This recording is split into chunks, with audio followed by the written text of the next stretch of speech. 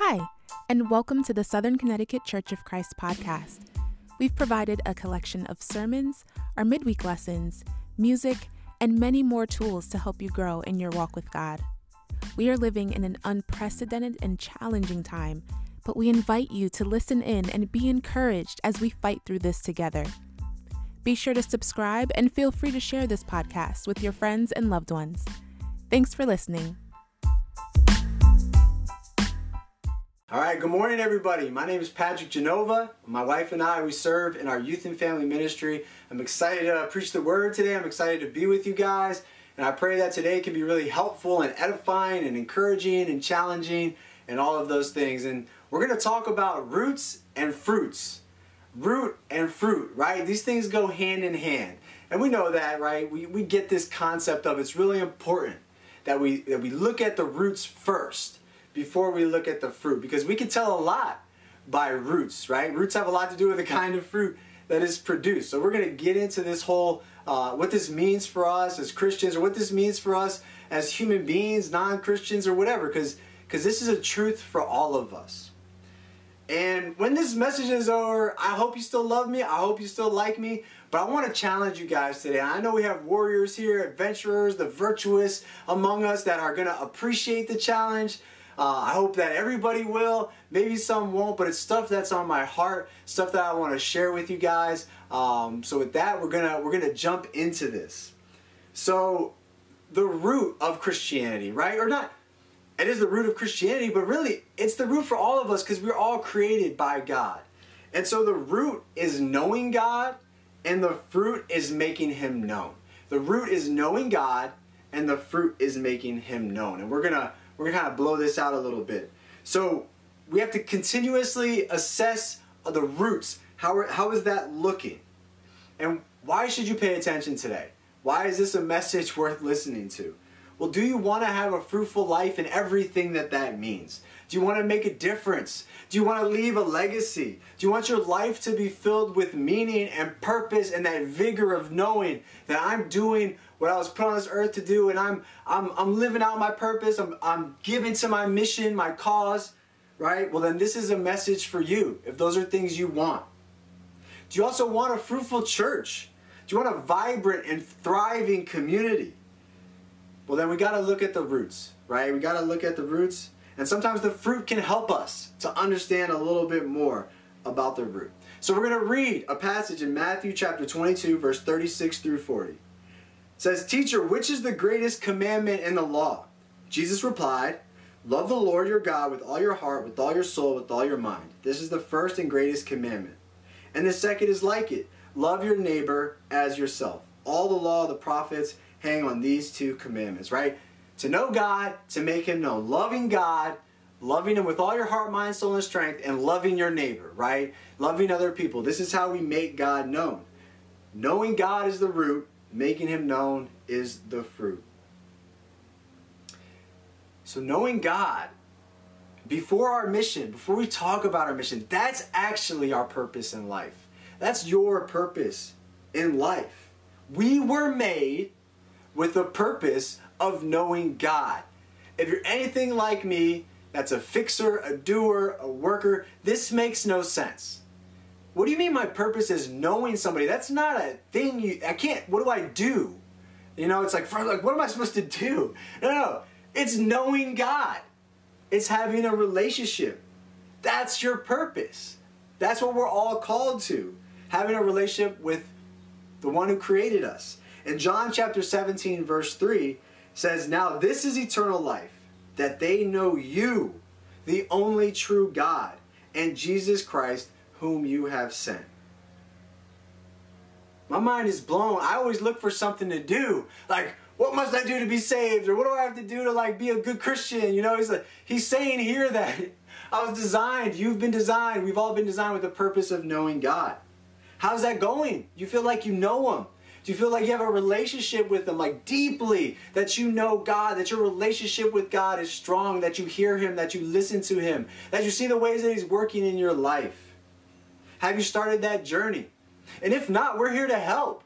If you want to start that journey, we have incredible Bible studies. I can't even express that enough. Like, we would love to get together. We would love to help anybody that wants to start that journey of really living out their purpose of knowing their Creator. Because that's what brings color to your life. That's what brings meaning and vibrance to your life, is knowing the one that created you. Focus on knowing God as a root rather than what you need to do for God. That's not the root. The root is knowing God. And then we have that second part of the coin, which is make Him known. And that comes from the root system being strong. There's passages we know in Matthew 25, the sheep and the goats, where it's like Jesus saying, I was hungry and you fed me. I was thirsty, you gave me something to drink. I was in jail and you visited me. I was in the hospital and you cared for me. This idea of making God known in our community, or people that are hurting. We can make God known that way. We also have Matthew 28. The Great Commission, right? Like, go and make disciples, baptizing them in the name of the Father, Son, and Holy Spirit, and teaching them to obey. These are some scriptures about how, right, we can live out the mission. So we have our purpose of knowing God. We have our mission of making God known. We have the root system of knowing God and the fruit of making God known. And why does this connection, why am I obsessed, Pat? You're talking about roots and fruits. Like, what are you doing here?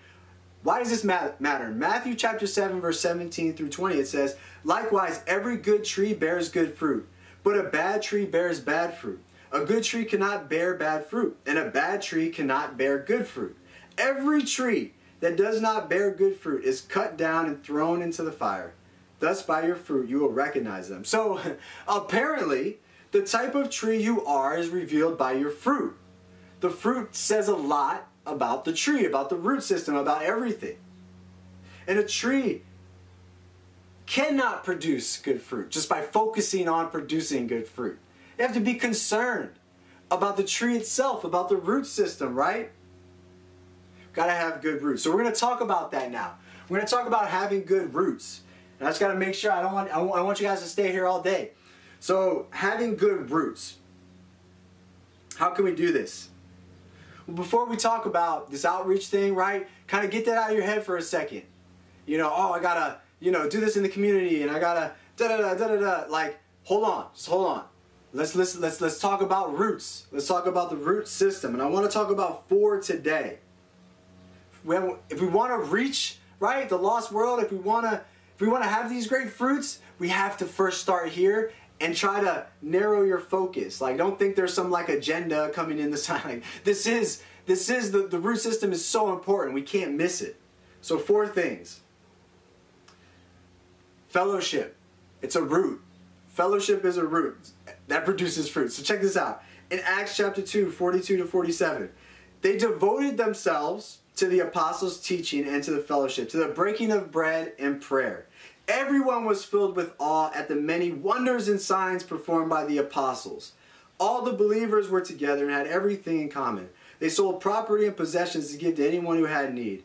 Every day they continued to meet together in the temple courts. They broke bread in their homes and ate together with glad and sincere hearts, praising God and enjoying the favor of all the people. And the Lord added to their number daily those who were being saved. And so you see this vibrant church community. They're like, oh man, when can we hang out? Let's get together. A lot of us know this passage, but think about it. It wasn't like a drag. Like, oh, I gotta go to church and I gotta see brother such and such, and I gotta, man, sacrifice, right? And it was like this. You get this impression that there was some excitement, right? There was some zeal. They were looking forward to it. They had each other in each other's houses, in each other's homes. They were hanging out, and they saw the fruit of so many people being saved, and the fruit of all these miracles, and the fruit of this fellowship. So passages like this, it pushes back against the world in a major way. It causes tension. It causes friction. We don't like it. We're like, man, why are you messing with my program? But we got to thank God that we have those passages, because that tension is good for our souls. This thinking of, man, putting God first. That's a thought that creates some tension that's really good for our souls, because giving everything we have over to our colleges or our jobs, that's not going to be good for your soul at the end of the day. And you know that. And none of us wants to be a slave to our career, right? So these passages are what cut us up and challenge us and convict us. And for some of us, they make us angry, Because like, oh, just trying to, get us to do something. But what keeps us from this Christian fellowship? What keeps us from this vibrant community? And I already kind of alluded to it, and you might have your own answers. But my answer has to do with idolatry. It has to do with idolizing career. And that starts young, high school, middle, college, and then you get into your job. And there could be, and we have to work, you get that, right? It's important. But idolatry is an entirely different thing. In the world, many men and women virtually worship their careers, or worse, worship money. Career is king. But the truth is, Jesus Christ is the true king. Jesus is our Lord, not our bosses, not our professors.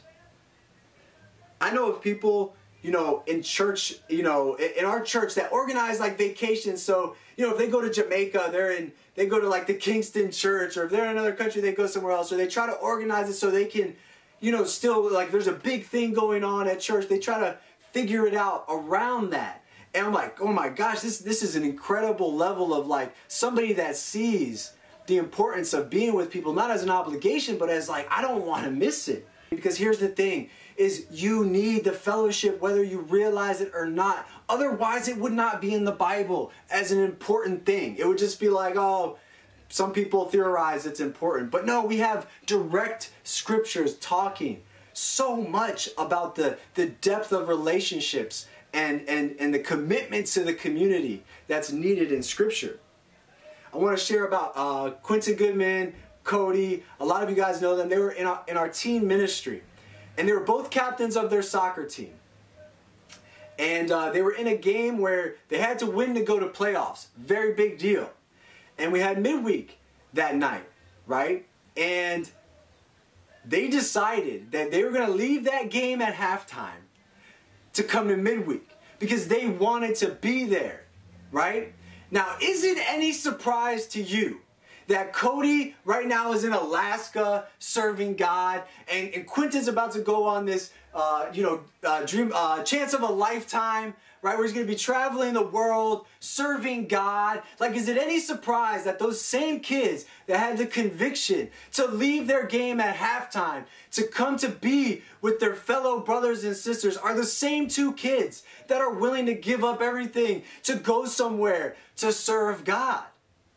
It doesn't surprise me at all.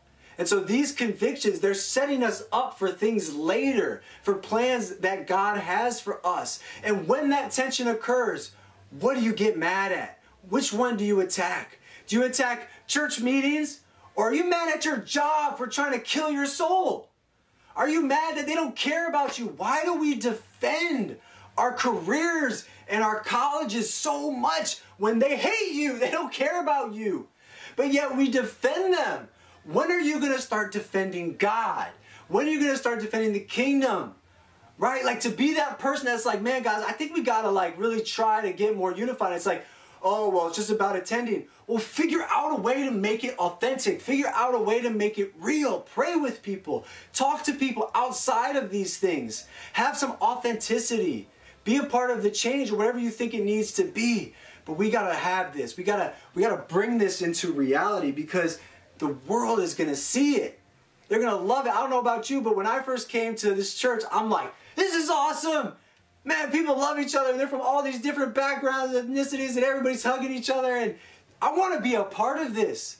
This is how it should look. And if we want to keep that, it takes sacrifice. It takes sacrifice. It's hard. I get it. It's tough. And there will be exceptions. There will be things that happen from time to time. But I'm talking about consistently, perpetually, habitually. That's what the scriptures are talking about. Right? In Hebrews, it says, do not give up meeting together as some have the habit of doing. It's a habit. Right? And if you're down that path, you got to look at the idolatry. You got to root it out. Root it out. Otherwise, it's going to kill your soul, your job, your college. It's going to destroy your soul because it doesn't fill you up with any kind of meaning.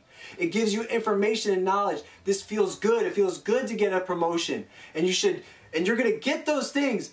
But put the kingdom first. Trust God. He's going to take care of you. He's got you. You know, Quentin is leaving school for a year. People, oh, what's going on? You're taking a step back. But you know what? People might say it's irresponsible, but he talked to his advisors. He talked to his school. He talked to everybody. He made sure that he would still have a scholarship when he came. He did everything he could on the wisdom side of things to still be able to take this step of faith, which it is. And I think that's a great example of how to go about it. And if you're mad at me for saying it, you might be scared, or you might be upset that I'm attacking your God. You might be mad that I'm attacking your God. I want to encourage you. Get open about that. Don't defend it anymore. Don't defend it anymore. Second thing I want to talk about today, and some of these are going to be shorter than that because that's a big one, right? Second thing, second root, listen to the Holy Spirit. The Holy Spirit wants to guide us, wants to lead us, wants to counsel us, wants to direct us. Acts 8, right? We see Philip, he reaches out to this Ethiopian eunuch. And in Acts 8, chapter 8, verse 29, it says, the Spirit told Philip, go to that chariot and stay near it. So the Spirit leads us, right? It prompts us.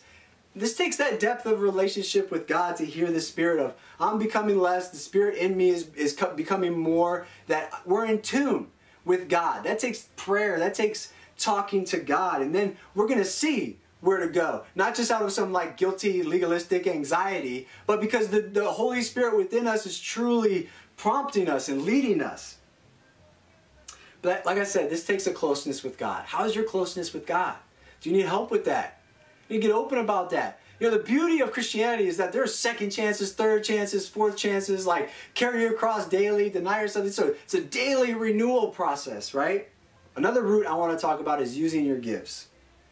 We know we're part of a body of Christ, and there's many different parts. In 2 Corinthians chapter 12, verse 7 through 13, it says, now each one, the manifest of the Spirit, is given for the common good. To one there is given through the Spirit a message of wisdom, to another a message of knowledge by means of the same Spirit, to another faith by the same Spirit, to another gifts of healing. And it goes on about these gifts. I want to encourage you to read those, to study those out, to ask yourself, what's my gift? And then down in verse 12 it says, just as a body though one has many parts, but all its parts form one body, so it is with Christ. Right? So this idea that we all come together with our gifts, we all don't have the same gift, but we all use whatever gift we have to build up the body of Christ. We got to harness whatever gift we have. And I love our church because I see us harnessing our gifts. We have our squad team that harnesses these gifts of how do we make sure we are celebrating diversity, we're including people, making sure people feel included. We have Disciples in Motion, mental health, overcoming grief, overcoming addiction, using their gifts for that purpose. We have Hope Worldwide, how to engage and help people that are in need, help people that are experiencing poverty, right? We have like even things like dating couples devotionals, this ministry where people can use their gifts to really help dating couples learn how to do it in a pure and righteous way. You know, Mo calls me, Mo St. Tillis, he's a doctor in our church. He calls me, he's like, man, I don't know what exactly God wants me to do, but I want to do something with my expertise, with my medical profession. I want to figure out some way I can use this gift to serve the church and to serve the community. And we have so many incredible doctors and medical professionals that think the same way. Tiffany Wilson, she's on our Gen to Gen conversations that we have. She wants to start a clinic, right? She wants to get that going. Figure out a way to use her gifts to glorify God. Last night, the New Haven Community Group had a devotional, The Heart of a Champion. They invited boxers, they invited former athletes, a rugby player, a mountain climber, track star, shout out Alex, like just all of these people came together to use their gifts to like, hey, let's talk about what it means to be a champion, right? And even that New Haven group using their gifts of being involved in their community to make that thing happen. You know, what's your gift? We can obsess about what gifts we don't have, right? But just, even if you don't necessarily like your gift, right? Like, what is it? Use it, harness it. God will use it again and again. He'll multiply it. He may give you more. It's going to be amazing. The last root I want to talk about today is living counterculturally. What was so attractive to so many people throughout the history of church is that these people were different. These people were set apart. It was obvious that they were walking with a little confidence of knowing God, even to the point of people could kill them. And as they were being killed, they're like preaching the word. You know, it was something different about them. They were set apart. And I want you to think about this idea in terms of holiness, being set apart. It's like a uniform, right? And God asked the Israelites in the Old Testament to dress a certain way, to eat a certain way, to treat their bodies in such a way as if they were wearing, a uniform. And the uniform is holiness. One that says, it's a uniform that says, I live this way, wear this, and eat this because I belong to God. Wedding rings, they make a similar statement. In the New Testament, this concept remains, but it's somewhat less specific. Yet we do have some encouragement, some direction here. And in Galatians chapter 3, verse 23, so what is our clothing now? What is our uniform now? It says, for all of you who are baptized into Christ have clothed yourselves with Christ. Our uniform is putting on Christ. And that happens at baptism, where we put on his humility, we put on his grace, we put on his love, we put on his holiness, his righteousness. We do our best to put all those things on. This also means that we're covered by his grace, that we're covered by his blood, that we get these second chances, that we get to do-overs, right? But is that obvious, though, that we're wearing that uniform? Is it obvious in the community you're in the circles you travel in, that you're wearing that uniform? This is about swimming upstream, being set apart. Is it obvious in the way that you talk? Right? Is it obvious in the way that you talk? Is it obvious in the things you watch and the things you don't watch? Is it obvious in the things you listen to and the things you don't listen to? Is it obvious in the way that you dress? Funny story, we do these workouts on Monday, Wednesday, Friday in the morning. And one time I got on the workout, I was wearing a tank top, and Jeff Williams came on early. And Jeff was like, oh, bro, put the guns away, bro. He was calling me to a standard of like, hey, just do your best, man. Just do your best to just be mindful of these things that they might seem stupid. But bro, he wanted to call me higher. That's what I want to be around. I want to be around people that are calling me higher. And sometimes I resist it. Sometimes I don't like it. You might not like it sometimes either. When Jeff said that to me, I was like, oh man, here we go. But you know what? I did it. I stinking did it. And it was fine. I survived. And I agree with him. He was right. Is it obvious by what you post? Like, we shouldn't be out here, and excuse if the older generation, you don't catch this reference, but we shouldn't be out here just thirst trapping, right? We shouldn't be out here just trying to, hey, look at me, check me out, right? Brothers and sisters, we can't do that. Really think about that question. Are you clothed with Christ? Even if you're wearing normal clothes, right? Is it obvious that you have something else on?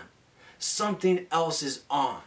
That's not physical, it can't be seen, but there's something else that you're wearing.